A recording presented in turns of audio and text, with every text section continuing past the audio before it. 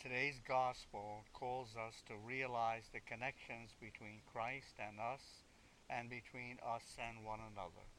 As branches of Christ the vine, we are part of something greater than ourselves, something which transforms and transcends the fragility of our lives.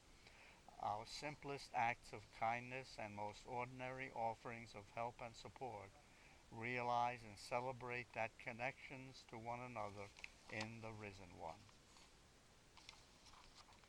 So offer your thanks to God by baking, knitting, vacuuming, calling, whatever you can do for another. Christ the vine, let your word take root in us, so that our lives may reap a harvest of joy and hope, a bounty of reconciliation and justice.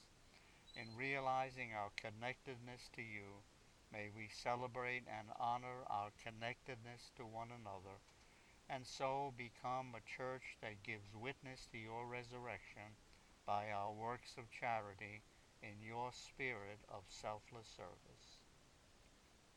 God bless you.